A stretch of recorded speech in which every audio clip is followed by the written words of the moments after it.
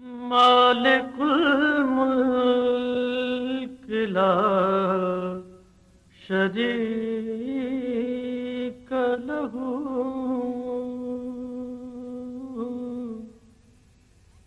मालिकुल मुल्क ला शरीक लहू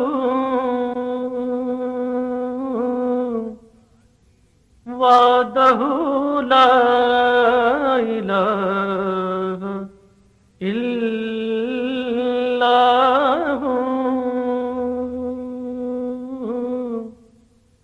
वहदहू ला इलाहा इल्लल्लाहु।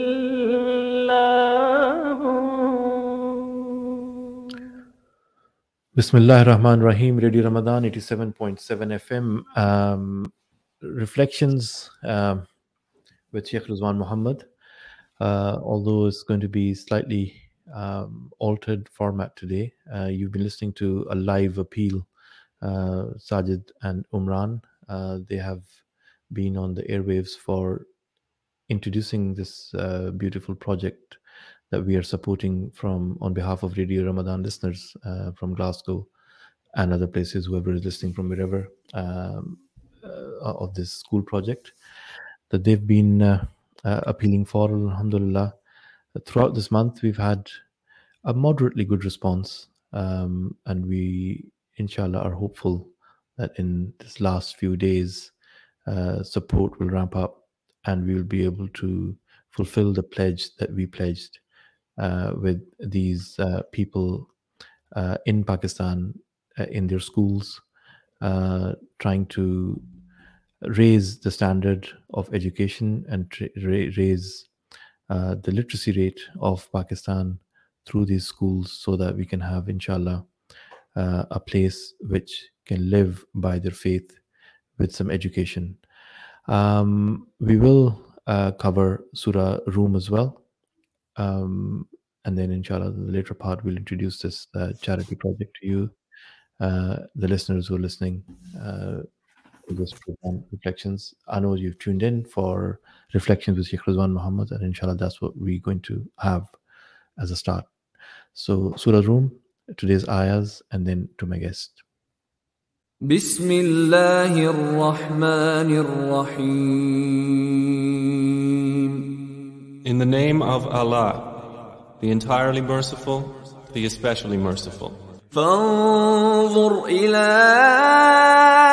آثار رحمة الله كيف يحيي الأرض بعد موتها إن ذلك لمحيي الموتى وهو على كل شيء قدير.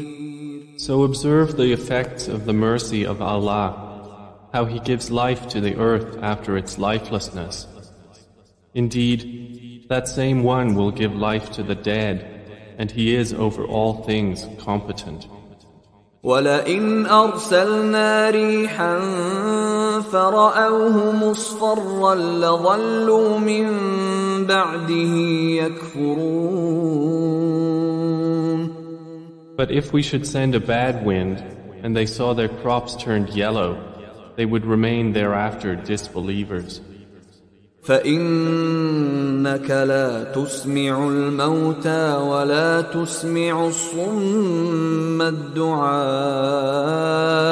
إِذَا وَلَّوْا مُدْبِرِينَ.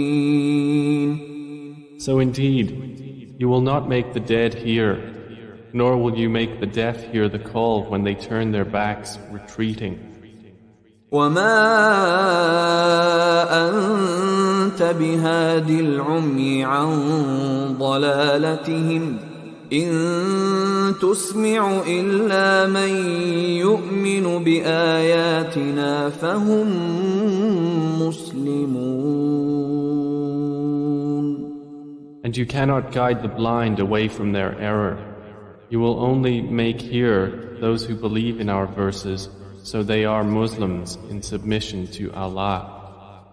الله الذي خلقكم من ضعف ثم جعل من بعد ضعف قوة ثم جعل من بعد قوة ضعفا وشيبة يخلق ما يشاء وهو العليم القدير. Allah is the one who created you from weakness, then made after weakness strength, then made after strength weakness and white hair. He creates what He wills, and He is the knowing, the competent. सदक़ल्लाहुल अज़ीम। सूरतुर रूम और आज की जो आयत जिस पे हमारा फोकस रहेगा इंशाल्लाह वो आयत नंबर 54 है, जहाँ इससे पहले वाली आयत पे हमने कल की नशिस्त का इख्तिताम किया था कि अल्लाह ही तो है जिसने ज़ोफ़ की हालत से तुम्हारी पैदाइश की इब्तिदा की, फिर इस ज़ोफ़ के बाद तुम्हें क़ुव्वत बख्शी, फिर इस क़ुव्वत के बाद तुम्हें ज़ईफ़ और बूढ़ा कर दिया, और वो जो कुछ चाहता है पैदा करता है, और वो सब जानने वाला, हर चीज़ पर कुदरत रखने वाला है। अस्सलाम वालेकुम Sheikh. Alaikum salam wa rahmatullahi wa barakatuh. So we almost kind of started talking about this ayah, but we didn't. We kind of said that this is a topic in itself. The life cycle. Basically, you know, how you start, how you reach your middle age, and how you then reach the same situation almost that you were born into, being frail and needing help, assistance from when you started to when you are almost ending your life. So the connection of this ayah with the previous one, and also how this is going to take us forward in the mazameen, in the subjects of Yeah, Bismillah ar-Rahman ar-Rahim. So this, we're coming towards the end of the chapter. So this is the one that the verse you're talking about is probably 50, verse 54. 54 talks about the kind of progression of the human being from the beginning of their life to the end of their life. So this kind of setting out of the different atwar, these are kind of steps and stages of human life that everybody goes through and recognizes very clearly. And so this comes at just after a discussion about the contrast in the way that Allah subhanahu wa ta'ala provides different types of experiences to people, which are tests. So, you know, the whole idea of life is that life has different experiences. So we know this because we have words to describe different types of experiences: happiness, sadness, you know, elation and depression. And these kind of expressions are there to, you know, convey that we know that there's different experiences that we have in life: success, failure, pain, and health. So we have all these words that describe, you know, adjectives generally describe this. And so the Quran talks about the experience of life itself and the experience of the natural world, and the way that how we respond to those things tells us a lot about ourselves, our makeup, our psychological makeup. Our responses tell a lot about our degree of faith in what we propose to be our life choices, or even what we say and claim is our belief system. And so when, you know, the Quran says when blessings come, you know, people forget, and then when difficulty comes, then people, you know, don't show patience. So these are kind of major stages in the experience of a person in their life. So if you think about it, that's kind of the main thing that people pass through in their day-to-day life, you know, experiences of ease and hardship, and how they respond to that. So the Quran says that experience, and the fact that people don't click onto the fact that their responses are not what they should be, which is, you know, gratitude and patience, is akin to a person, you know, trying to convince a person who's deaf that they should be able to have the capacity to hear, or a person who's blind to be able to see. In other words, these atwar, these are kind of stages in our experiences which we don't recognize, we don't take any heed from, we don't take any lessons from, we don't use them to inform how we make decisions. And so the Quran then talks about the power of Allah subhanahu wa ta'ala, which is that Allahu alladhi khalaqakum, that it is God, Allah subhanahu wa ta'ala is the one that's created you, min da'fin.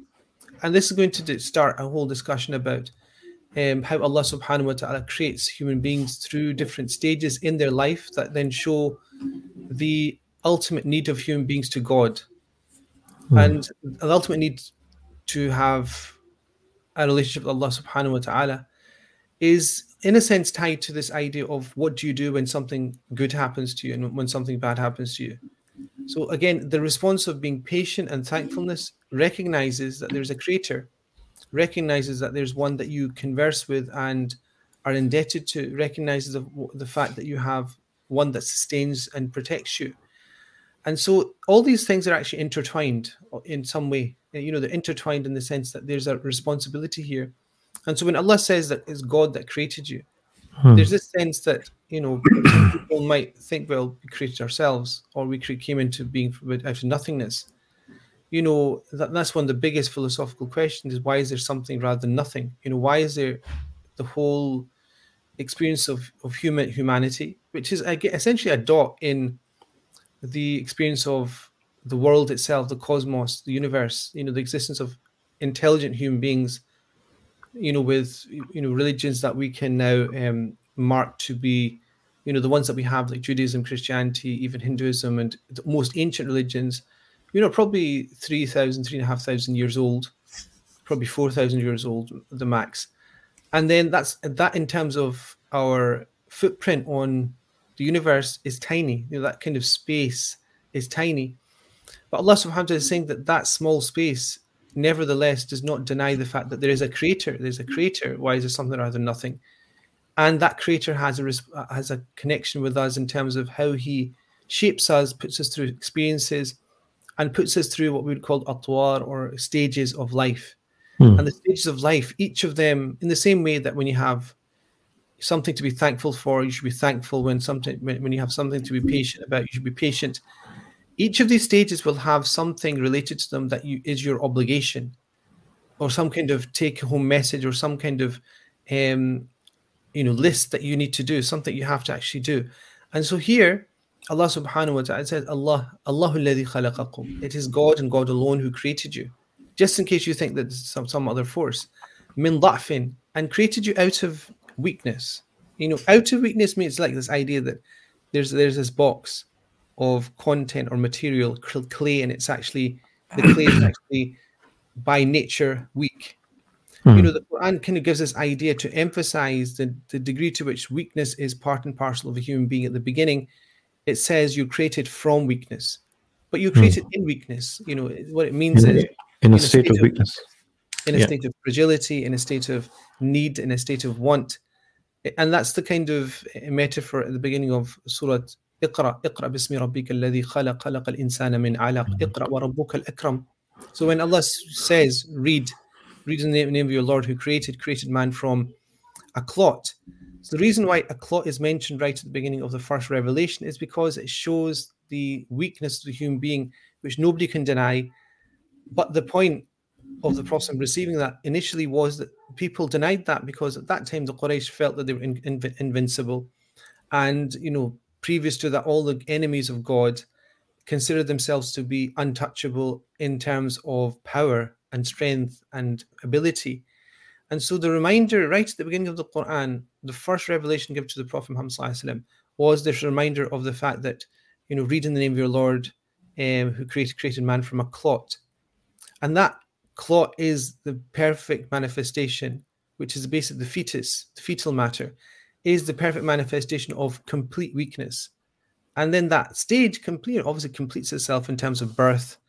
The child is in need of the parent, and specifically the mother. For a period, as I said before, mammals have a long period in which they are in need of their parents or parent, which is completely different from the animal kingdom, other than mammals. And human beings more specifically are unique in that sense. And so that da'af requires then, you know, obviously a recognition that you cannot then claim that you're all powerful and all knowing and, you know, make your own destiny completely. But it also starts to recognize this idea that if you're in a state of weakness, then you need a structure, a social structure, a family structure, a structure of balance and stability that then protects your weakness. And so this is what the chapter was talking about before, that God creates, you from clay, and then he creates you in families and pairs, loving in a state of matrimony, and then Allah subhanahu wa ta'ala then creates the context within which you have an economy, and you can have reflection upon the nature of Allah subhanahu wa ta'ala. All these are structures that you have to have in place as a society. And so Allah will say, God has created you from weakness, and then he created or made, after this state of weakness, strength. Quwwa is like, even the word, in onomatopoeia in English, you have this sense that you can hear the meaning of the word in the expression itself. Quwwa in Arabic is the same. Quwwa means this power, this raw power that people have. And that's this, period, once you go into adolescence and you go into the state of complete physical strength, that is what the Quran is describing. And then Allah says, and after that, we will create a situation that after their strength, they will have weakness. And then shayba is like the frailing, the kind of emaciating of the strength itself, like weakness, but with something else, which is, it's weakness with no potentiality to be strong. Because first, da'af, when first of all it says you created in weakness, that weakness has the potentiality of vibrant strength. The child, it has, slowly but surely the child will grow into strength. But when Allah says, after strength, weakness, this at the end of your life, it says, washayba, that weakness is touched and colored by a description which means that it's shriveling away, it's wasting away. There's a no return to the previous strength that you had. And so Allah says, yakhluqu ma yasha, God creates whatever he wills, meaning creates whatever system and levels of stages of human development that he decided. He could have made it completely different. He could have made it that you're born strong and you go downhill. Could have created that you're born weak and you just go into a exponential growth into strength, and then you just die like a star. Like you could have created like a star, which is you reach potentiality and then you just explode in happiness. Think about that. So why is it that you have this situation where everybody is created with this cycle, the curve going up and then down, up and then down? Why is it not a curve? No curve, it's a line just goes from zero and then just disappears, which is what everybody wants, essentially. If you think of modern society, if you think of cosmetics, if you think of the kind of things that people want to do, longevity, and they want to live essentially as long as they can, enjoying themselves forever. Nobody, essentially will say, look, if you can guarantee that I'm not going to be ill, I would just like to keep living, enjoying my life. Why is it not like that? That's the interesting thing about why does Allah create in that specific way? And there's so many different variations. You could say many things, but the point is you mirror the natural seasons. So they have you have the spring, then you have the autumn, summer, winter, and then so this kind of you have a so you have the same kind of thing, the winter period, and then that is something that we go into autumn. So we go into spring, summer, autumn, winter. That's a natural cycle of the human being. In the end, they go into hibernation, after which there's no, there's no, waking until there's the proper waking, the re-enlivening of the human being, the Day of Judgment. And that's essentially what the Quran will talk about later. But this verse is actually very interesting because it's asking you to reflect on why is the stages of human beings in their creation, in this sequence, which I think is fascinating. We understand the sequence, but reflection on this, what does it say to me is, okay, knowing that there is a life cycle, we know that it's a life cycle. You're born weak, then you go strong, young, middle-aged, and frail, and you're in a process of decay almost. Responsibilities around this life cycle or reflections around this life cycle. Yeah, so the thing about as you said when you started, that every set of life has different kind of to-do list, if you like. to-do lists for society generally, for human beings that are reading and reflecting and listening to this spread of, I don't think we all understand, which is, the human being goes through this cycle even before we knew it. This evolutionary psychology would tell you that people understood this, and biology tells you we understand it, because we know that we come from this frailty, and then that frailty, then if we survive the frailty, we go into a period of strength, and then the strength then starts to wane and then disappears and you die. It's like the natural state of any organism is exactly the same. But the thing with human beings is that we can, through generations, convey our aspirations of life. So we can we can write down our aspirations of how we would like to treat people in a state of weakness. So the child that's in a state of weakness doesn't have a to-do list themselves, but society has a to-do list, which is for the child. For the child, which is this idea of it takes a village, as African saying goes, it takes a village to raise a child. So this whole reason for that is the child can't raise itself. It can get to maturity physically, but it can't get to the point that it's a functioning member of a society by itself without being taught etiquettes and manners and language and the norms of society within which it lives. It requires help in that. It requires education. It requires socialization.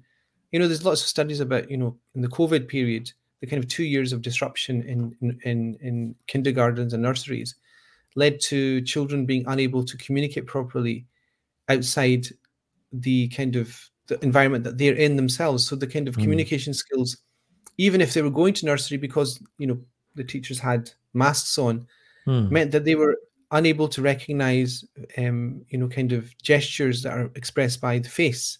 So children always look at the face and look at happiness, sadness, and so they pick up on this is good to do, this is not good to do.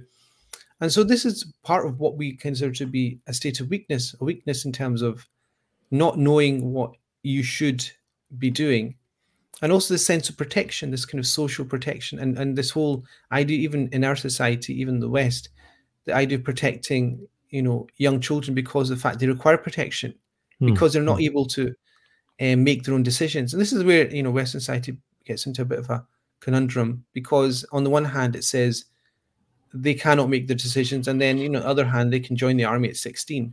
So, like there's all these things that they cannot do, and there's all these things they can do. They can go on the other side of the world and blow somebody up because they're old enough to join the army, but there's certain things that they cannot do because they're considered to be immature. And so the Western society in and of itself is full of multiple contradictions in terms of this initial stage of life. Where is this stage? At what point does it stop? Is it in Islamic law? It's basically once you are physically able to reproduce, you're in a state of bulugh. In books of fiqh, they always talk about prayer and fasting all being obligation when a child reaches the age of puberty. Because at the age of puberty, that's when society should have created a sense of maturity within the person. I'm saying person, to the point that they're now considered to, for all intended purposes, to be an adult. So the first phase, pre-adolescence, the whole collective wisdom of society is responsible in terms of how you deal with that stage of life. Yes, the society is responsible for the upbringing of the child itself, the parents initially, but in a wider sense, the society itself, because the life is not physical only. Yeah. It's weakness in terms of decision making, it's weakness in terms of the kind of manners and etiquettes that the child will have. So there's numerous reasons why they're in need. So life is basically weakness. Weakness require, it implies need. The need is multiple. It's physical. It's not in terms of nourishing. So cultural norms, conventions, law, the legal system, all of that collectively. So if it's not informed by wahi, then you have a different set of to-do lists for. Not wahi. I think part of it, is revelation, but I think revelation just mirrored in this issue, in these issues, the natural issues. I think it mirrors what people generally understand and recognize anyway. So, the fact if you don't have wahi, then you're going to say, okay, what's in the best interest of the child? and people will make that decision, and then they will change it over the generations. You know, so they will, what was okay for a child, 20 years ago won't be okay for a child now. If you look at social media and the kind of spread of social media, you look at peer pressure in terms of things like gender and all these kind of issues. If you look at issues of consent amongst young people for those kind of things as well, it points towards a Pandora's box of inconsistencies in Western culture, because they're not sure why, at what point their state of weakness turns into a state of strength. So you can empower a child at the age of 5 or 6 to make decisions about their gender, but you can't empower the child on anything else. So, Well, you said they're not sure. I mean, is it that they're not sure, or is it because they're in a quagmire of ideology where they have to accept the child, expressing their own opinion about who they are, essentially, but they can't. But then, when the child does that in a sense which will harm them, then usually society would step in and say, well, this is not good. But because the ideology in a certain area of human endeavor, which is gender and sexuality, has gone so crazy, they've suspended that whole idea of stopping the child harming themselves.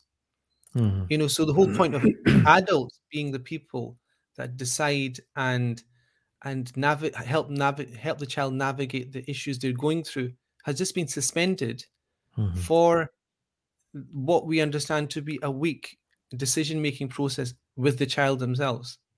Do you understand? So it shows a complete lack of direction from adults, essentially buckling under an ideology which tells them that they cannot encroach upon this specific issue, despite the fact that they know as adults that this is going to be detrimental to the child. So, when Allah says that we created you from weakness, it means that their capacity to make decisions is diminished. That's the whole point. I mean, no society I know of, apart from the modern society we're living in, is going through such a paradox. And so the revelation said, I mean, you're saying, so without revelation, do we know this? Yeah, we know it without revelation. We don't need revelation to tell us that a child before puberty, but for all intent and purposes, has diminished ability to make decisions.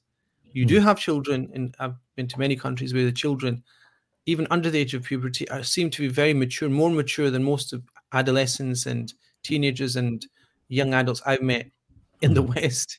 In terms of maturity, just sensibility, just common sense, basically, I think. You have like 56-year-olds sitting on couches playing video games and behaving like children. If it wasn't for the fact you saw the kind of the body hair or facial hair, you would think that this was a 11-year-old. Through their mannerisms, the way they eat, the way they sit, the way everything happens. But the thing is, sexual maturity in terms of bulugh and adolescence coming in are generally good indicators of the capacity for a human being to make decisions for themselves. And what society does, it always creates a protective layer upon them, so it extends it longer. This is what happened in the West. It's still 18. You're kind of still, cushioned and covered with cotton wool, because they think you're still da'af. But then the da'af, in certain issues, they don't. They think you're able to make decisions for yourself, but it's clear that you're not. And so in Islamic law, you have all the whole structure of even a person who, even at the age of maturity, after bulugh, after puberty, could be in a situation where they're 20, 25, and they have diminished responsibility because they don't know how to look after themselves. Not because they have incapacity mentally, but because their decision making is just all over the place. अल्लाह ही तो है जिसने ज़ौफ़ की हालत से तुम्हारी पैदाइश की इब्तिदा की, फिर इस ज़ौफ़ के बाद तुम्हें क़ुव्वत बख्शी, फिर इस क़ुव्वत के बाद तुम्हें ज़ईफ़ और बूढ़ा कर दिया. तो ये 3 स्टेजेस हैं जिस पे गुफ्तगू चल रही है कि हर स्टेज की अपनी ज़िम्मेदारी है इंसान पे ख़ुद, और जब वो उस पोजीशन में नहीं हो कि वो ज़िम्मेदारी से नबर्द आज़मा हो सके, तो उसके इर्द गिर्द के माहौल की ज़िम्मेदारी है कि उसकी नशोनुमा करे और उसकी सलाहियतों को परवान चढ़ाए और उसको इस तरह से मुआशरे का हिस्सा बना दें कि वो तमाम मुआशरे के लिए एक मुफीद शख्स के तौर पे ज़िंदगी गुजार सके। इस पे मज़ीद गुफ्तगू करेंगे इंशाअल्लाह इस एड ब्रेक के बाद। हमारी प्रोग्राम में इस वक्त हमारे मेहमान हैं Sheikh Rizwan, reflections at radio Ramadan 87.7 FM। मेरे रब कहाँ पे नहीं है तू,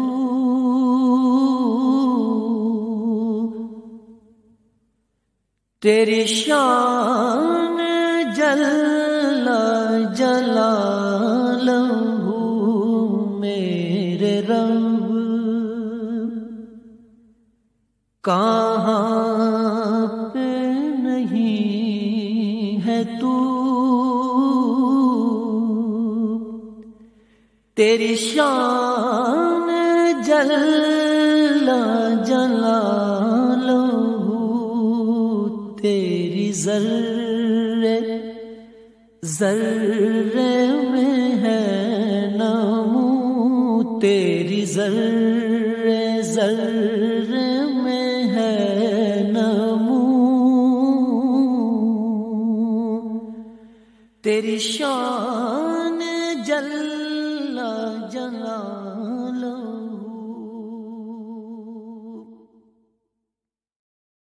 This ad break today in Glasgow, it is 25th of Ramadan. Iftar is going to be at 8:54. Prior to reflections, you've been listening to a live charity appeal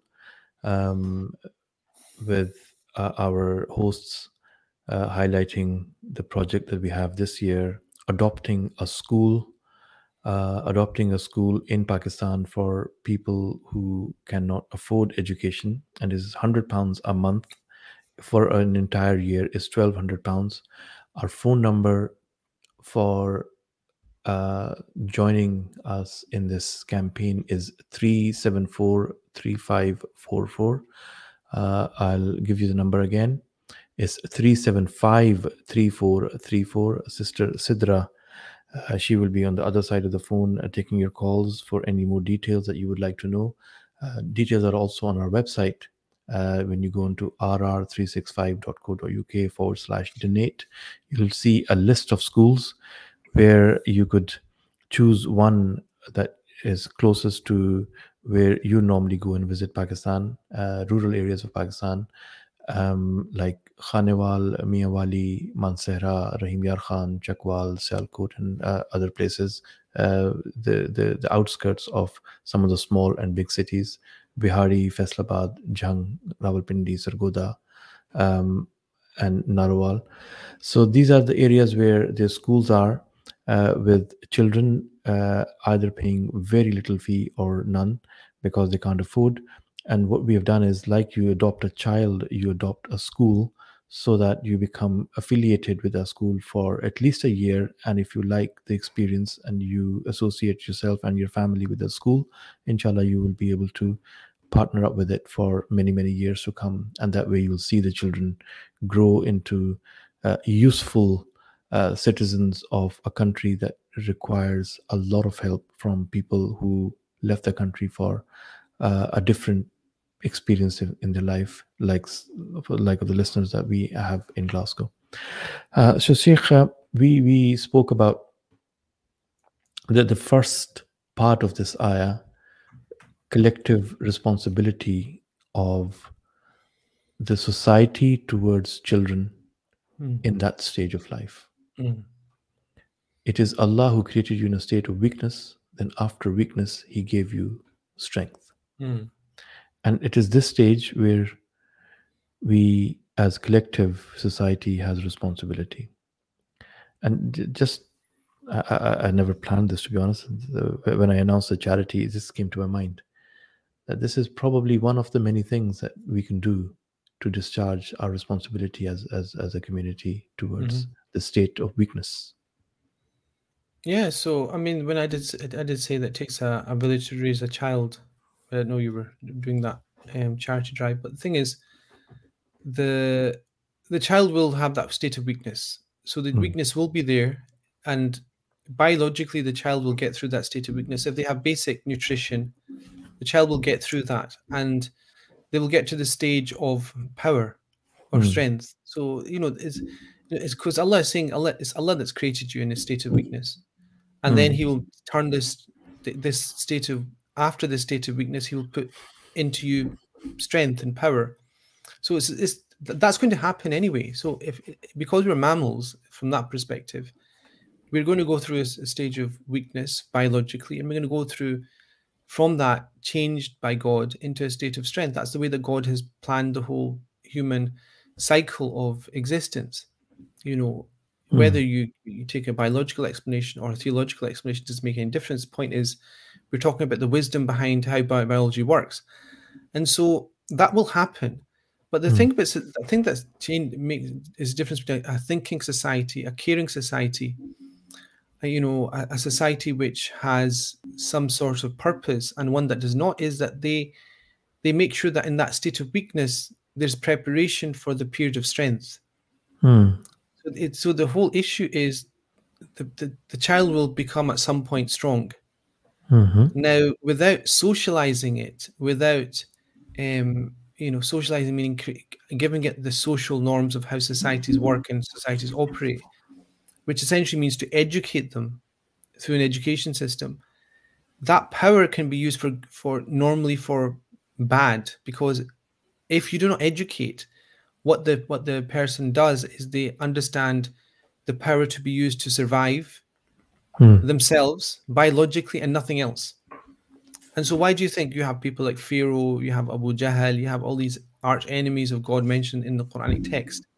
They're all there because, in this process of going from the state of fragility they had, and then to the point that they got to this point of strength and power, there wasn't that education, that socialization, that tarbiyah that we understand, that would make that person into a good citizen of the society within which it was operating. What it did do was underline the biological, the animalistic tendencies which exist within human beings. And when that comes, then what you have is wars, you have attrition, you have injustice, you have all these things because of the fact, lack of mercy, all these because the education, which is to hone the child's animalistic instincts to be instinctively considered and concerned about other people, that's missing. And so the whole point of education, if you think about it, is in a sense to protect society from these young kids, if we want to really understand it. Because if you do not educate them, they're going to be harm to themselves and to other people, at the basic level.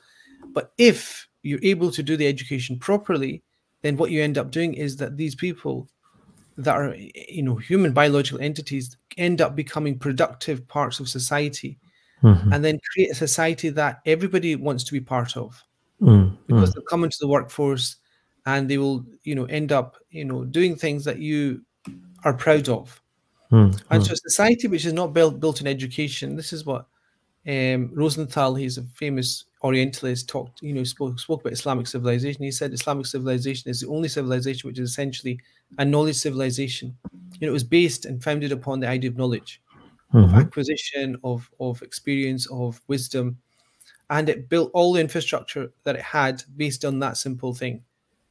Whereas other ones had based upon architecture, or a concept of religion, such as hierarchy of powers, for example, or it was based upon military prowess and strength and conquest. Islam was based upon the conquest of knowledge. And so there's so many different reasons why, when I was talking about Iqra bismi rabbika alladhi khalaq, that the first revelation is about education, but the first revelation is about education tying it in with the state of weakness that human beings have, in the state of the fetus, indicating that, that fetus, in some way there is a connection between order to recite and the mention right away of the fetus, because the fetus needs to be brought up in a state of literacy. Literacy stops wars, stops famines, because people in a state of literacy know what to do to stop and avert things that are bad for societies. And so I used to always like wonder, why do people put so much emphasis on education? You know, I thought, well, it's all about money, but the point is, a society which does not have education and a highly educated workforce, you know, it has no future really, because it can't, you know, it can't adjust to the changes that they see in society, a global society. So I don't know if you watched something, it was yesterday, there was an interview with the new Pakistani finance minister, and they were talking, there was a panel of people, and they were asking him what he thought about the 3.0 revolution in technology. And I don't know if you've seen this. And then No, I couldn't see that. No, I missed it. So it was quite funny, because our finance minister, or your finance minister, depending on how you look at it, he didn't even know what this thing was. And so there was a whole conversation about the Pakistan needs to take advantage of this new revolution, which is going to take place over the next 15 years. And he because a finance minister, you'd imagine, know about these challenges. He had no idea what it was. And lack of education. Yeah, Lack of education means lack of opportunity, means opportunity missed, means, you know, let's say 50 million people are going to be extra people in poverty because of the lack of knowledge of that person. That's what's going to happen, because they won't plan for that eventuality. Whereas places like Singapore and Malaysia may plan for it. This person will think, well, we need to make sure that leather bags are made properly or whatever. It doesn't realize there's a massive opportunity there. So education has, you know, unending potential. This is why, you know, big companies that are on the cutting edge of technology and development, they always you know that they always employ the most competent people regardless of their skill set. You know, so they don't say, okay, who can pack the box the best. They will say, okay, who can think critically. And so what's more important than, you know, employing somebody that knows how to do a job is somebody who just knows and loves to learn. Yep. And this is why in you know, one of the poets, he says, in kunta dhi hajatin mursilin farsal hakiman wala tusihi. He said, if you ever have the need to send somebody for an errand or something you need to have done, then he said, send somebody wise or knowledgeable, and don't tell them what to do. Just send them, because they'll know what to do themselves, because there's multiple possibilities of what needs to be done. Just send that person, they'll sort it out. But imagine you have to send a person with instructions, you know, like 1, 2, 3, 4, and they get the instructions mixed up and they go and try and, you know, implement it. They still can't do it because they don't think outside the box. That's the biggest challenge, at least I have, or probably most people. Yeah, because think about education. The reason that we need education, and just even that basic education, is that it creates a society which thinks outside the box. You know, and challenges we have. I had an amazing interview which has to be aired. I was with Dr. Sohail of National Zakat Foundation. You know, it really was fascinating for me. You know how people in UK are now thinking of collecting zakat and spending on people of UK. And there is a need, and here we are. I mean, that's something which is needed, which is only 5% of the charities probably are doing that. 95% goes abroad. But here we have a project which is overseas, which is in Pakistan. Just a balance of both. How would you see it as a scholar, that both are necessary, and how would this be rewarding for people here, and how this can still qualify for something that we as a community partake? Yeah, I think that I mean, I had a conversation with Dr. Sahil as well a couple of days ago as well. So, you know, we are on the similar page in terms of the need to balance out the way that we have international and national zakat distribution. I think the main thing is to build institutions in the UK, and then to have a strong, vibrant community which understands the power of charity itself, because they see the power of charity. I would say would make a community which actually gives much, much more, even internationally, because, you know, you take a person out of poverty here who then earns, I know from knowing people like that their expenditure in charity to help other people is far greater, because the thing about charity is that what we are told to give in zakat is a small proportion of our wealth. And the whole eye-opening concept of how charity can change a person's life only really happens if you yourself are in need or know somebody directly in need, and you see how it changed their life to be self-sustaining, confident, independent. And then that person, I know lots of people, business people in the Muslim world of that nature who went through poverty and then are kind of extremely rich, and their giving is different from the giving of a person who's probably born into rich, kind of riches. Completely different, completely different mindset. The volume of charity, the type of charity, the strategic nature of charity. And so, I think it's always good to be strategic in your charity. There's no reason to give to both, and there's no reason why one is exclusive over the other. The conversation about charity and zakat has to be tangible to us in the UK, and that's why I think you're raising awareness of what charity can do, what benefit it can have, whether there's actually actual need in the society itself, and how to define need. So that all that is important, because remember, if all the UK becomes, or the Muslim community in the West becomes, is a community that sees a poster and then sends money somewhere really distant, I would think that that's like playing a computer game where you have no sense of reality between what you're doing and what's happening. But the thing that you said interesting is that, people can give to a place where they visit. Yeah. And so the whole idea is there is a footprint in another country that you should go and visit, and have the obligation to go and visit and see what effect that has. But most people might not have that opportunity, but it's enough that it's there. It's enough that there's a tangible change that you can find out about there. But it's also this need to have a conversation about how charity actually with individual people makes a difference. And I think, there's a big conversation to be had, but it doesn't stop people giving. I mean, the whole point is, just because you have a conversation about where charity should go, whether it's abroad, internationally, or here, doesn't stop the need to give in the first place. So there is on our website readyramadan.org/donate, there is a list of schools that says explore the schools with Ghazali Education Trust. I've been personally had the privilege of working with this charity as a volunteer for many, many years, like kind of raising awareness about their work in UK here in Glasgow. And whenever I visit Lahore, Pakistan, I've been to many of their schools, and the impact. And some of the children, because this was founded in 2002, some of the children have now gone on to become doctors, engineers, civil services, army, and they come from really kind of underprivileged background. The impact, they've become teachers, they've become alumni, where they are now affecting the change with their own pockets as well. So they have gone beyond the cycle of poverty. They've socially mobile upwards.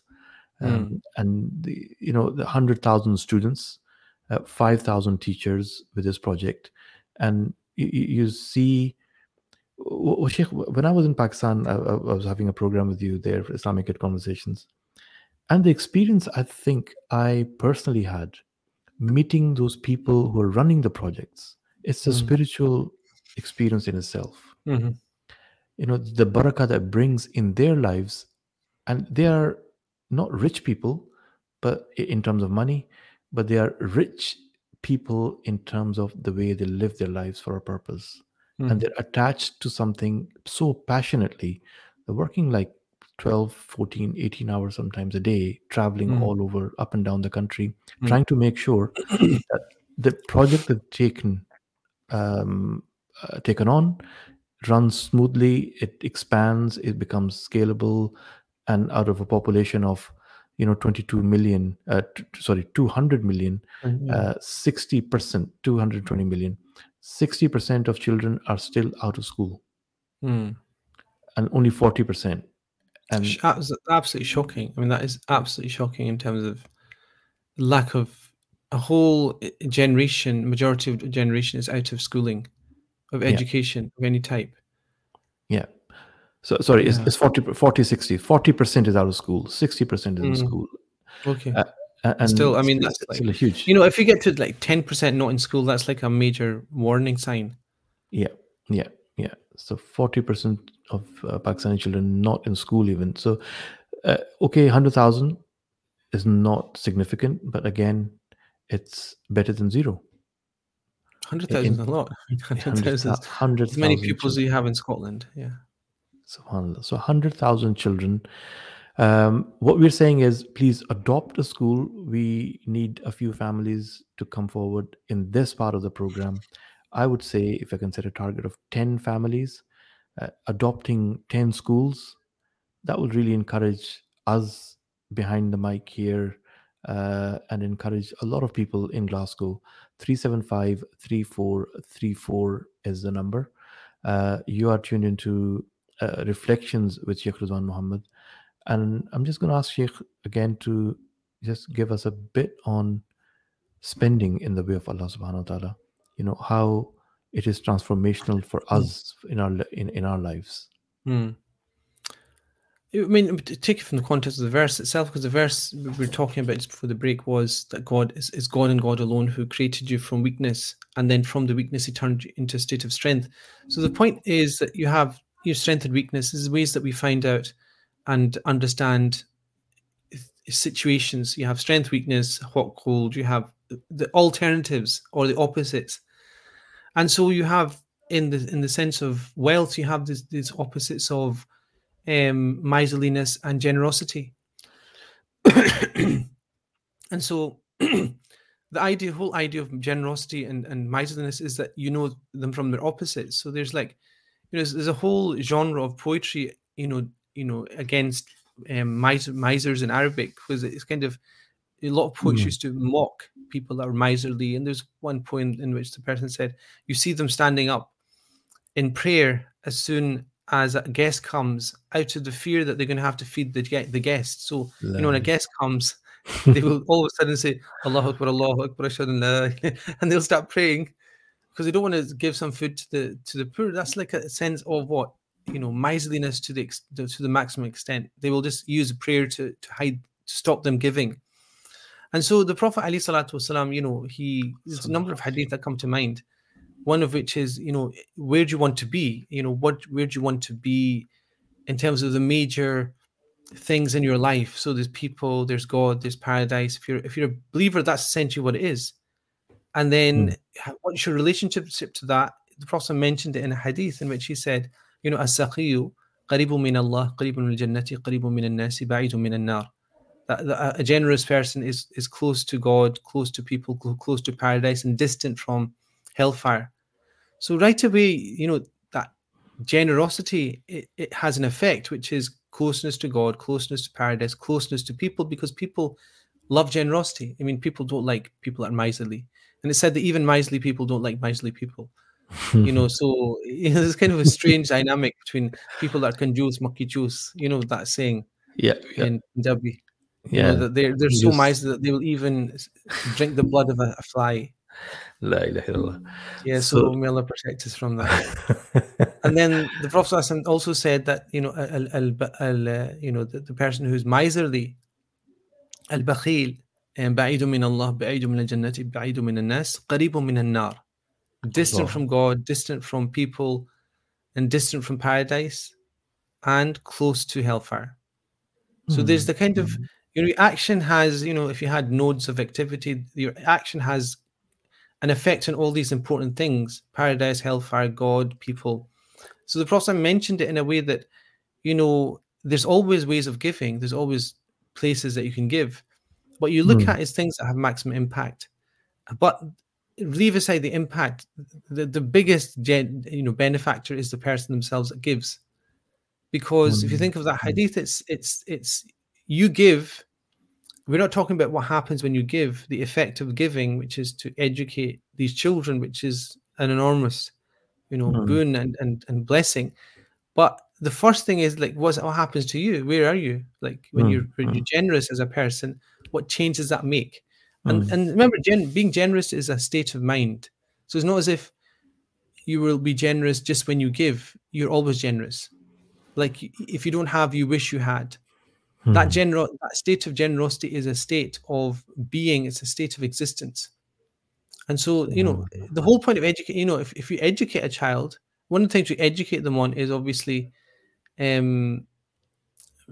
generosity.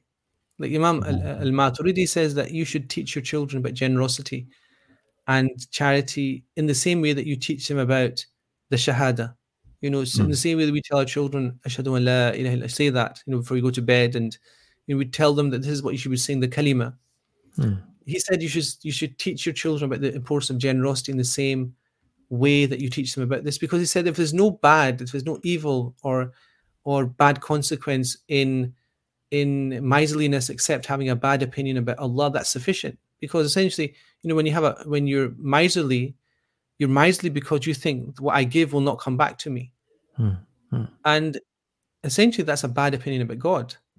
That you're basically saying, look, if I give this £10 or £100 or £1,000, that is gone. And you're saying, well, God will not give me it back. It won't come back to me in a blessing.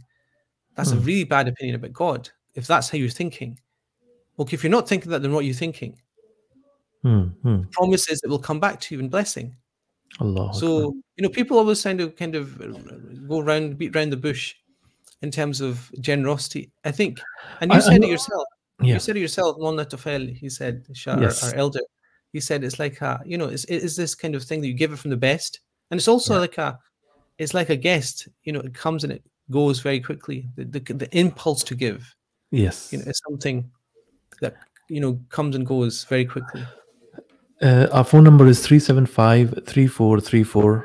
And the project we are supporting in last few coming up for iftar in next 15-20 minutes, inshallah. We're looking for my hunch is there's no hundreds, thousands listen at this time. There are a few thousand who listen to Radio Ramadan at this time, and I'm only looking for at least 10 people, 10 families who can adopt a school. Adoption for a year is £1,200. Estimated cost of meeting a deficit to keep the school running. There are over 700 schools that are run by the Al-Ghazali Education Trust, who we've partnered up with. We bring a project every year for the people of Glasgow to have their zakat and sadaqat invested in, to have an impact somewhere in the society and bring the blessings back home, inshallah. And we're asking £100 a month over the next 12 months, or a lump sum of £1,200 for at least 10 families in this next few 15 to 20 minutes, inshallah. Ring again 375-3434. For more details, you can go on our website, radioramadan.scot/donate or rr365.co.uk/donate, and you'll find a school list.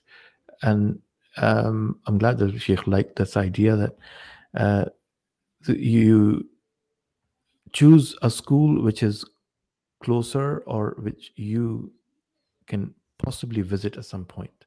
You can contact Sister Rabia, Mazoon, Kamran, myself, Sajid, Dr. Javed Gill, or any of the people that you know from Radio Ramadan. 375-3434. You can contact us for more details and actually make a bond with these schools where there are at least 100,000 children under education there, with about 5,000 teachers. And even teachers are the ones who are deserving candidates, because they are going to be from that village where the school is. So it's low cost, so that costs are met, and it becomes a sense of community in that school. Children would know the teacher, and teacher would know the children from their own village, and that's how they're trained. We had Brother Amir from Ghazali Education Trust the other day, and mashallah, if you look at him, big, nice, white, long beard, a scholar, and he's in research and development. And his research and development at the moment, Sheikh, is that they did a study where teachers did not know how to approach Sirah of the Prophet ﷺ. And in that study, they had the results back the majority of Muslim population have never had a formal interaction with the seerah of the Prophet Sallallahu Alaihi Wasallam. So they had scholars around, and they said, let's come up with some formal curriculum, how teachers should approach seerah, and they should introduce the seerah of Prophet Sallallahu Alaihi Wasallam to these children. Something that's not been done before in that way. So lucky in a way for these kids, although not a very high standard school, just to make them literate, but educate them in a way that they will have an impact on the society, inshallah. So something that was worth considering. And obviously, with a lot of people listening, I would like your endorsement for this one. I'm saying it very, very straight, that how would people be convinced that this is something they should be part of? I mean, obviously, I'm not on the ground with the organization, but I know the organization. I've kind of looked through the projects. I know the projects, as much as you can. The project exists. You've met the people. They know the philosophy. You've explained the philosophy a number of times, which is that this is not completely sponsoring the school. It is making up the shortfall of what they have in place to meet the needs of the schools themselves. So basically, the schools are set up in a way that they are in some way self-funding as well. Yeah. So there's a sense of minimizing costs. There's a sense of making decisions that limit the outgoings and the need of the school itself. And this is essentially to top up what essentially would be beyond the need, the means of a village or a town, so that it's able to then keep running. So that's the whole idea. Yeah. And so from that perspective, it is one of the most interesting projects because it ticks so many boxes. It ticks the education box. It ticks the box of raising the next generation. It ticks the box of, I think, intelligent investment and intelligent charity giving, because the people behind the charity have thought about the fact that, we don't just want all the money to come externally. We need to have some kind of sustaining method and sustainability within our school system. And what we then need is what is beyond our capacity, the local capacity, the local community's capacity. That's where we need help. And so, in that sense, it's a very wide, network of schools with a very clear philosophy, a clear idea of what they want to produce. And I think in that sense, it's a very, very good project that people should definitely look into. But also, the looking into means, where is the school nearest to myself? You got the extra funds. People always have. The thing is, we always invest. We always have money set aside for, investing for a rainy day. But I've never met anybody who doesn't invest or understand they want to invest or think about investing, except that they've got another investment after the investment that they've already made. So they might say, okay, I want to have this for stability in the future. Then once they've got that, they want this for stability. The Prophet did say that, the only thing that will satisfy the son of Adam is the dust of their own grave. So it's like this. It's an interesting one that doesn't go away unless you make a systemic break from that mindset. You'll always want, the Quran has this theme, that they just constantly enumerate their wealth. So this is a kind of a disease that we have in a society which is more prosperous than any society in human history. Not just the West, I'm talking generally, Yeah. In terms of, poverty, absolute poverty, it's like at the time of what it would be probably in the late 80s, the degree of absolute poverty at that time is nothing compared to what it is now. Now it's slashed in terms of absolute poverty. There's more people poor, but as a percentage of the world population, there's less people poor. The sense was there's 40% of the world's population was in abject poverty in the late 80s, and now it's like 10%. 10% is a lot, but the point is that there's more people that have than don't have, and we're in a society, due to Allah's blessing of how Allah makes things happen, that we're not not fairly, we're in a kind of king-like state of affluence essentially. And So yeah, our phone number is 375-3434. What we're saying is partner up with a school, adopt a school as if you're adopting a child, but you're adopting many, many children by adopting a school, and having the reward of the contentness as well of seeing these children becoming more and more useful and breaking the cycle of poverty as well, and having an impact in their society, becoming useful, becoming Muslims who are confident. So one school will cost £1,200. That's £100 a month, or a lump sum of £1,200. You can donate online on our website, and also possibly you can phone us. 375-3434 is a number. And if you want to drop some cash, it is at Strawberry Gardens in 4th Street next to Masjid Noor. And Sheikh, we've been covering Surah Rum, and in all the Surah I've kind of like not in a way asking questions for the sake of asking.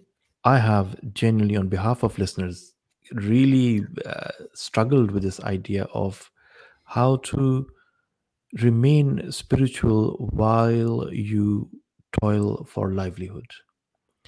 And the answers I've had from you throughout this month is, what does it matter? GDP, gross income, becoming more affluent than what you are. What really matters is the connection with Allah subhanahu wa ta'ala through shukr, through sabr, as an individual, as a society. Society is not judged, or society is not gauged as successful only because they have a higher GDP. Mm-hmm. And people are not gauged successful if they have more money in their bank or they have more real estate in their name.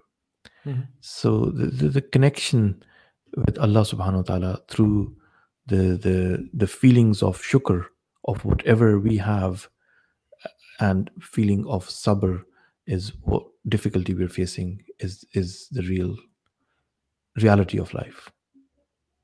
Well, the thing is, there's two things. One is, having sabr and shukr. That's like thankfulness and patience. But the other thing that the chapter does emphasize is the obligations of doing things as well. So choice is your obligation. Making the right choice, obviously, is the right obligation.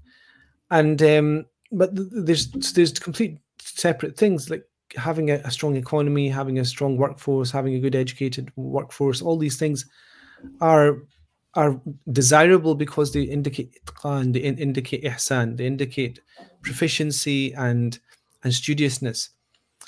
But the thing is that most things in life happen despite your own plans and your own efforts. And so it's those things that the Quran then talks about when it talks about patience and gratitude. You work hard and you get, you achieve what you want. You achieve that partly by saying to Allah, I show gratitude to you for giving me the opportunity to make use of my potential to achieve this. Usually it's not the case that you just get, a massive amount of wealth without you're acting. That's inheritance, whatever. But the thing is, that doesn't happen. Shukr is for Allah allowing you to make the choices and use your abilities to do something that creates this feeling of shukr in you. And when a situation goes wrong, you have to do sabr, which is, part of it's going to be how the world works, and something happens in your life which is difficult. You have sabr for that. And you also have sabr for the fact that you try and you strive and you struggle and it doesn't work. You have sabr because you dust yourself down, you get back up. So there's two different things. One is your personal responsibility and your acquisition of your choices. The Quran tells you how to use your choices, how to make decisions, how to act. Inna alladhina amanu wa amilu salihati is a constant refrain in the Quran. Those that believe meaning believe that everything comes from God. Good and bad comes from God. It doesn't just mean believe in God. It means believe in how Allah has set up creation.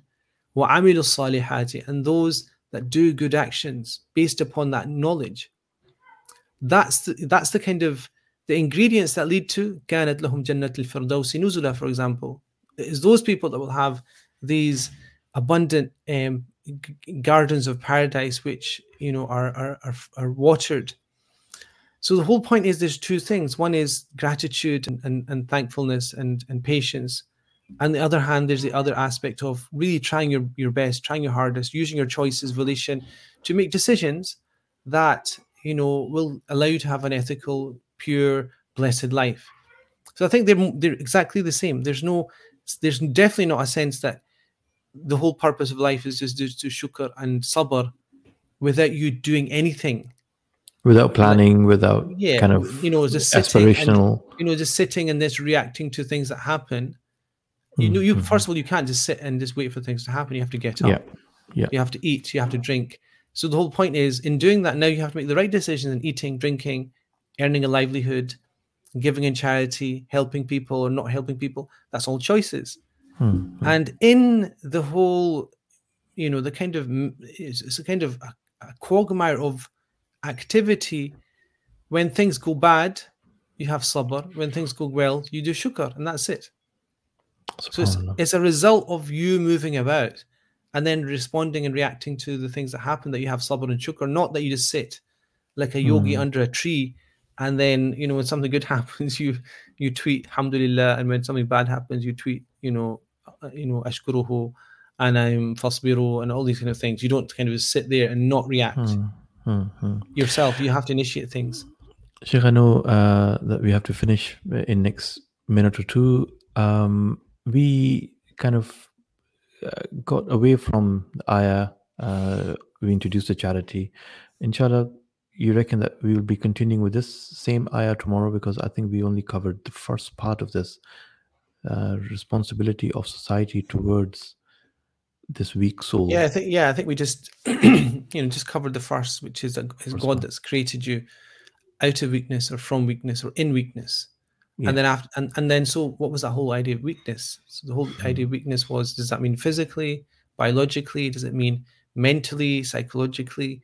And what the responses that have on parents, society towards the weak person? I think that's all we discussed. But after that comes this idea of, you know, after the weakness is strength. What does that strength mean? What's the responsibility with strength? You know, what does strength imply here as well? Is it physical, spiritual? What does it mean?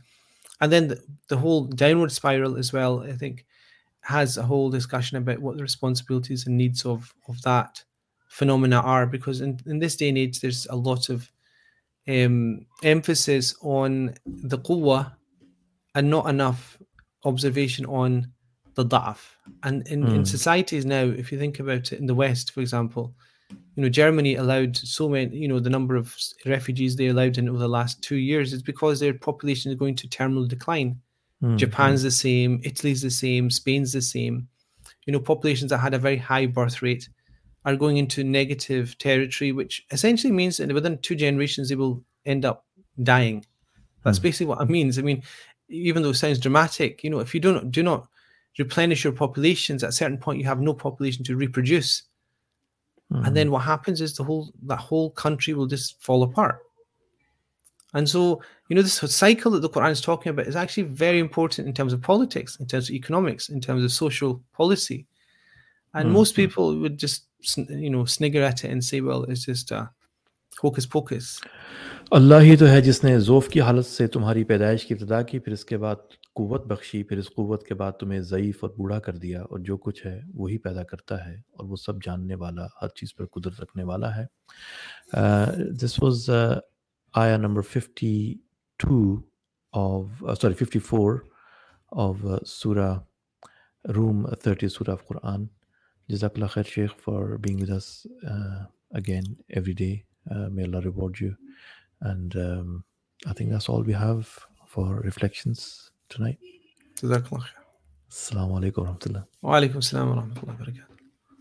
कब रहे मेरा sir तेरी दहलीज पर है यही इल्तजा ए खुदा ये ज़मीन ये फलक इनसे आगे तलक जितनी दुनिया है सब में तेरी झलक, सबसे लेकिन जुदा ए खुदा, ए खुदा।